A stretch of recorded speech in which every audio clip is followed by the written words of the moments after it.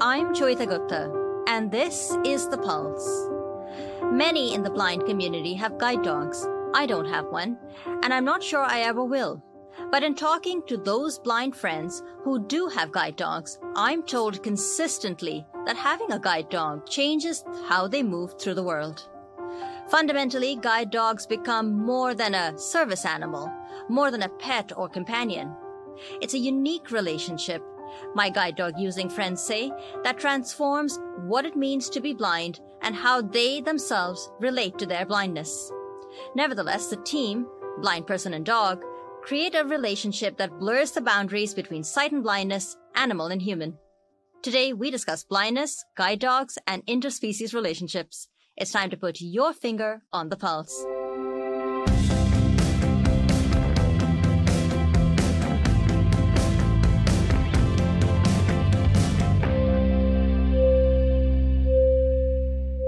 Hello and welcome to The Pulse on AMI Audio. I'm Joyita Gupta. I'm really excited to bring to you the author of a truly prolific author who's written many books. And last fall, I think he wrote a book or two. And I said, I got to have Rod McElko back on the show. And I never really got around to doing it. My bad. But Rod has recently published Letters with Smokie, Blindness and More Than Human Relations. And Rod joins me today to talk about the new book. Hello and welcome to the program. I'm so glad you could join us today. Thanks so much, Joyita. It's good to be here. Who is Smokie and why is Smokie writing letters? I should explain that. Smokie, first of all, was my late guide dog. He died several years ago. And I have a good friend named Dan Goodley in the UK who teaches disability studies at the University of Sheffield. And he published a book during the pandemic, and I wrote him an email of congratulations. And the book title was Disability and Other Human Questions. So it just occurred to me that my late guide dog Smokie might have something to say about that title.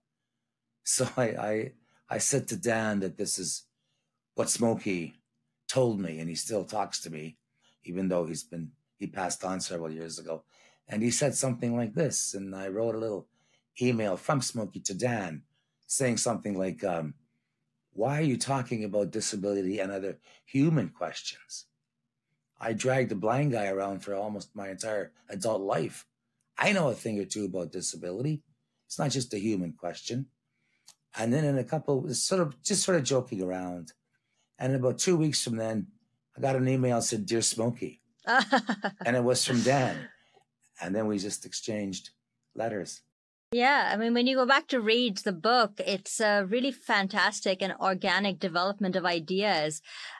Did you always have in the back of your mind that you were going to write a book based on these letters, or did it all just come together organically? No, we weren't intending a book at all. We were just passing the pandemic lockdown in different kinds of ways. And so we were just writing these letters. And it was actually Tanya, my partner and colleague, Tanya Tichkowski, who first suggested it might make a book out of it after we were done the letters.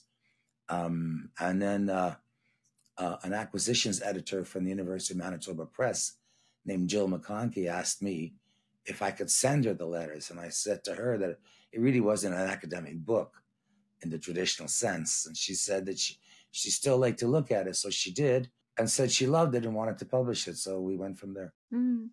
And you were writing, I hesitate to say for Smokie, but you were writing in Smokie's voice. In what way was that challenging for you? Because there might be a tendency to filter Smokie's impressions through how you might choose to recollect them. I mean, how would you have genuinely known what Smokie might have felt or thought about something? Well, speaking of genuine, I'm not sure I genuinely know what I'm talking about. So I'm not sure any of us know that genuinely. But I think what I did is I took my experience with Smokie when he was alive, or what Smokie refers to in the book as when we were together, and took that communication and me knowing what he was thinking about and trying to say to me through the harness and through different sounds that he made, etc. And what I was trying to say to him through the harness and different sounds and talking. So I took that experience and just extrapolated into how he might consider some of the things that Dan Goodley raised in letters to him. And, one of the central preoccupations of the letters is really tackling this question of where animals and the treatment of animals comes in our thinking through about blindness specifically, but disability as a whole. And, in the book, they say there's so many things we do with animals. We eat them, we pet them, we fear them. And of course, then you've got the service animal, which is, la-dee-da, it doesn't really, now you're helping the most vulnerable people. What does thinking about animals or, our more than human kin do when we, in helping to deepen or broaden our understanding about questions around disability and questions of blindness? I'm not exactly sure. I think terms like service animal, working animal, those sorts of terms tend to emphasize the notion that disability, in my case, blindness, is merely a technical problem, that it's requiring technical solutions. So, we often hear the phrase, I'm just like anybody else, except I do things differently. And that is probably the most simplistic, disingenuous understanding of blindness that there is. Of course we do things differently. And of course we use technology to do things. But so do people who see, that's what a refrigerator is, technology, or anything else like that. So I think I tried to see that Smokie would consider himself more than a technology, more than a technical solution to my technical problem of blindness. So I think what I tried to get across in the letters with Smokie's help, is, or maybe the other way around, is that service animal and working animal were terms that, just as I said, emphasized that blindness is a technical problem, and it's the farthest thing from a technical problem. Seeing is a technical problem as well, and people who see use all kinds of technology. But we wouldn't say that being sighted is a technical issue.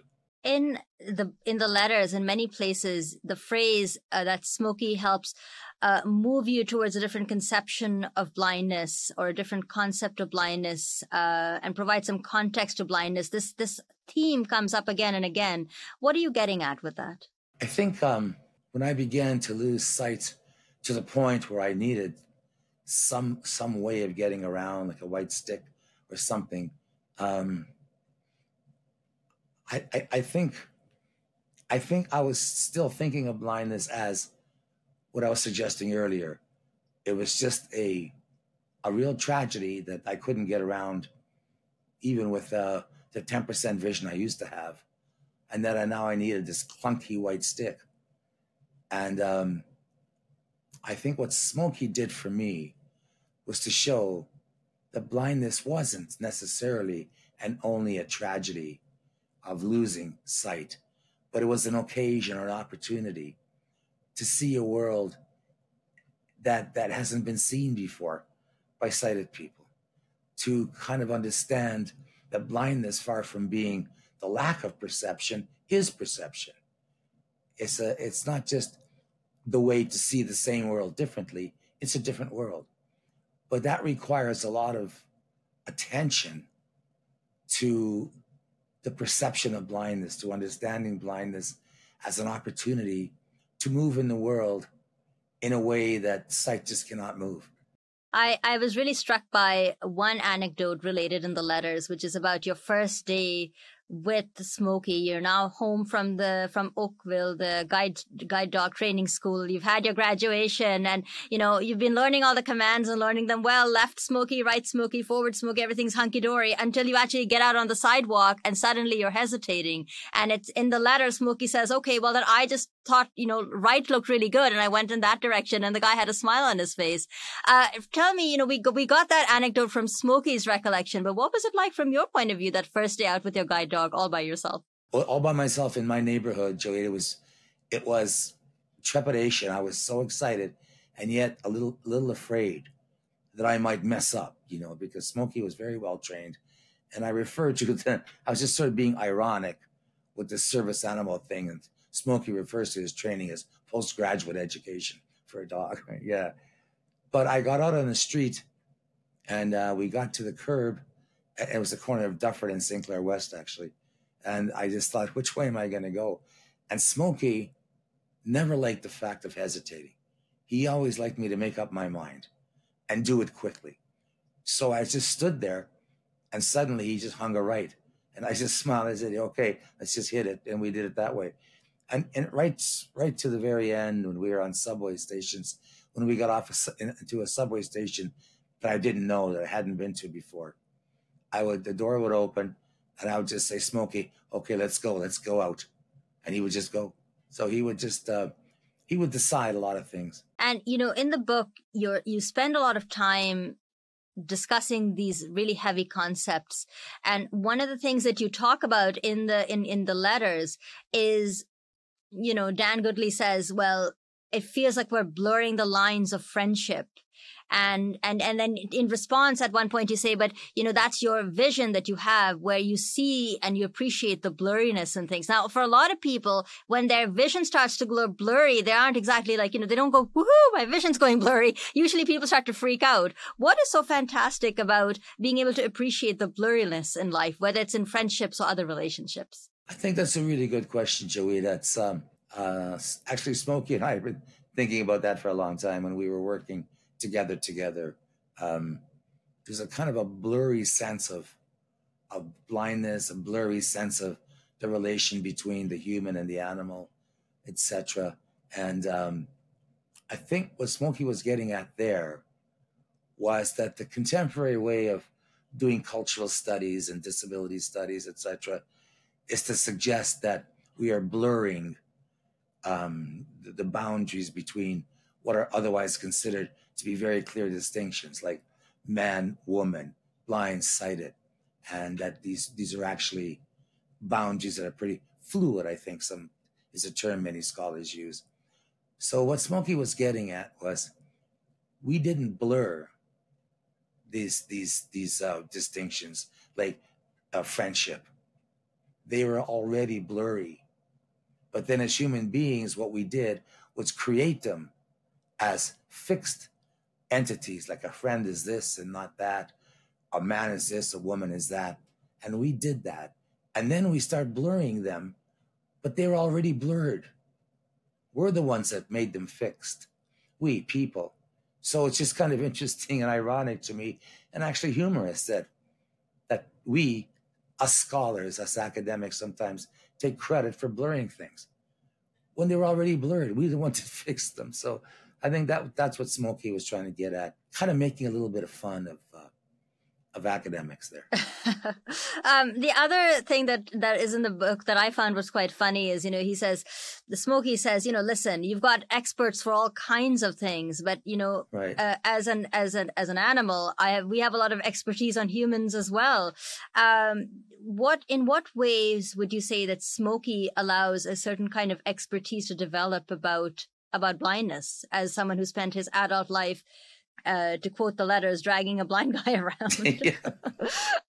I know. I think in especially in contemporary times, we have experts for everything. When you listen to news, for instance, they'll have a story and they'll get an expert in it. It could be an expert in like some major thing like the Middle East, or an expert in parenting, or an expert in like almost anything.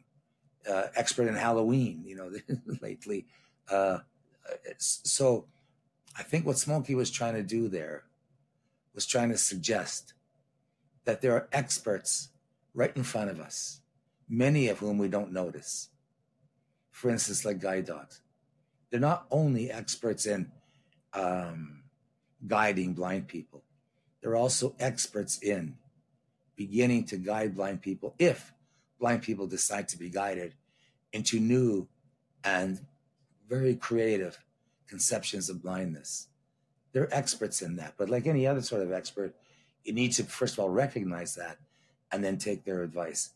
But in the realm of today, there's just experts galore for everything. And Smokie was, again, kind of being ironic and making fun of the human. It's almost like a visceral need to have an expert in almost anything. In another letter, and it was a revelation for me because I don't have a guide dog. But in another letter, Smokie is describing, all these obstacles for Rod, that is, and he's talking about the caution tape and at construction sites and saying, I can get underneath it, but it would, it's not that it would hurt Rod, but he's going to wonder what on earth is going on. What is that thing? And he talks about shifting his vantage point, and having to look at things very differently. Oh, well, no, that's beautiful, Joyita. The thing is, when Smokie's moving through the world with me, or by himself, he is at about my knee level. His head came just above my knee. So that's how he was looking at the world. That was his vantage point of the world visually. And all of us in the world have a vantage point, which is to say we see the world from some position. And one of those positions is a physical position. Our height, whether we're wheelchair users, etc. Other kinds of positions are positions of our gender, our race, our ethnicity, all sorts of things, our social class. Those are all vantage points. So, eyes never see, people do. And we see with our loves, our hates, our aspirations, our fears, our anxieties, and that's how we see the world.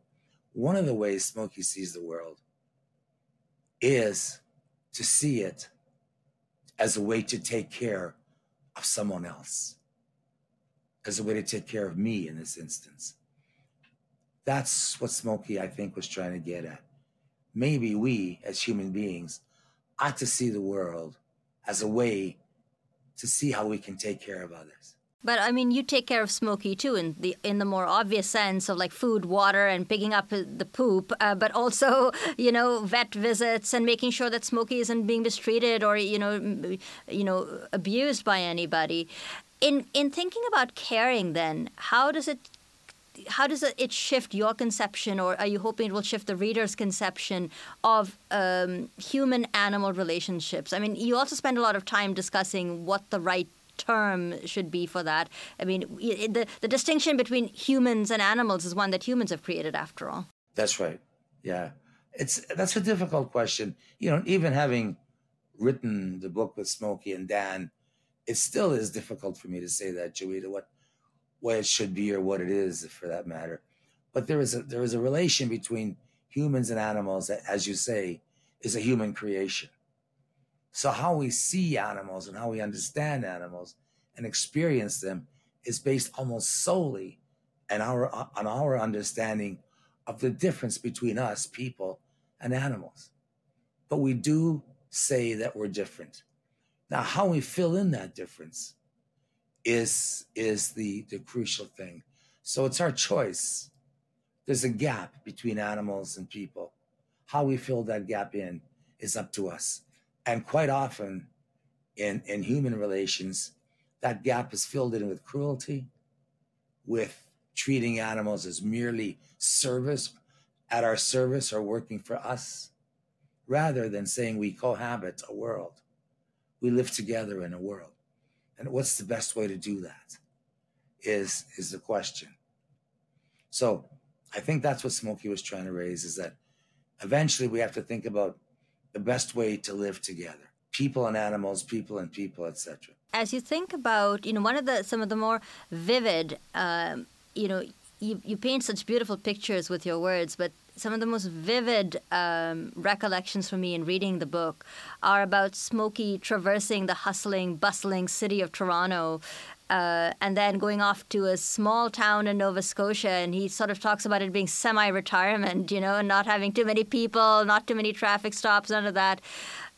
What did traversing the world with Smokie what did traversing the world with Smokie get you to think about or think differently about in terms of the design of physical spaces? I know it's something that a lot of blind people like to think a lot about, but as you sort of evaluate the design of physical spaces and our cities and sidewalks, is there something about the way in which Smokie led you through these different environments that has got you thinking differently about how we design physical spaces? Oh, I think so. I mean, As you know, and as I'm sure many people know, the world is designed for and by people who conceive of themselves as able-bodied or sighted, etc. And people like me and you and others are then almost second thoughts. So buildings, streets, etc., are created for those who see and by those who see. And once in a while, we're consulted to say how best for us to fit into this kind of already structured world. But the world is not created by us for people who see. There's often complaints by able-bodied people that we disabled people are too expensive to accommodate totally. And the most expensive accommodations ever are for people who see and able-bodied people. I mean, lighting itself costs a fortune to accommodate sighted people. Yeah, I remember taking your lecture, and you had made the point. You had made your that point in the lecture that I'd taken with you so many years ago. In your, it's like, well, all these people get chairs and tables and lights and all this other stuff handed to them. In towards the end of the book, you or Smokie and Dan Goodley get into this a completely nerdy, if you'd allow me to say this, completely nerdy debate about whether we should have a disruption or a disturbance. Just lay out the debate for us in its broadest terms, and why did the debate take on a life of its own? Well, it's funny because people who do disability studies, which is something I've done for decades, as you know, always talk about disability as disrupting normalcy. They just say disability disrupts normalcy. And of course it doesn't. It just makes normalcy stronger. When disability shows up, whether it's in the form of people, disabled people, or in the form of a threat, like, you could lose your eyesight, so take care, normalcy kicks into high gear and we normalize everything. In order for disability, or we, disabled people, to disrupt normalcy, we have to do a lot more than just show up. A lot more. And unfortunately, we really don't. Like, for instance, the thing about, getting through the world and how it's designed. One thing working with Smokie taught me is that blind people can knock the hell out of the world and how it's designed. We can move through it a lot quicker and a lot better than any sighted people can. So that was kind of fun to realize that we could beat sighted people at their own game. And I think the disruption debate was, I said that we need to be like artists, like James Baldwin said, the incorrigible disturbers of the peace. When we find normalcy peaceful, or we find seeing peaceful, we need to show through blindness that seeing isn't perfect, that there's a lot of stuff that sighted people just can't see. And we blind people can help them see some of that stuff. When you think about one of the other things that comes up in the book, at around the time that you share your recollections, or Smokie shares his recollections of a mutual late friend, Mary Jo Nadeau, is this idea of community. Why is the theme of community so important in the letters? I think whenever we move through the world, in whichever way we do, we are communal. We are moving together with other people, whether we know them or not. We share space with other people. It's that sharing and that movement with other people that needs to be a lot more on our minds, a lot more part of our conversations and discussions with each other than it is. We rarely speak about moving in the world together with others. We speak about moving in a world where there's other people, but then it's kind of a more almost self-centered movement. How do I get through the world? Rather than how do I experience this world that is made up of others? It's me and others. The world is just automatically something we share, but we rarely think about the shared world.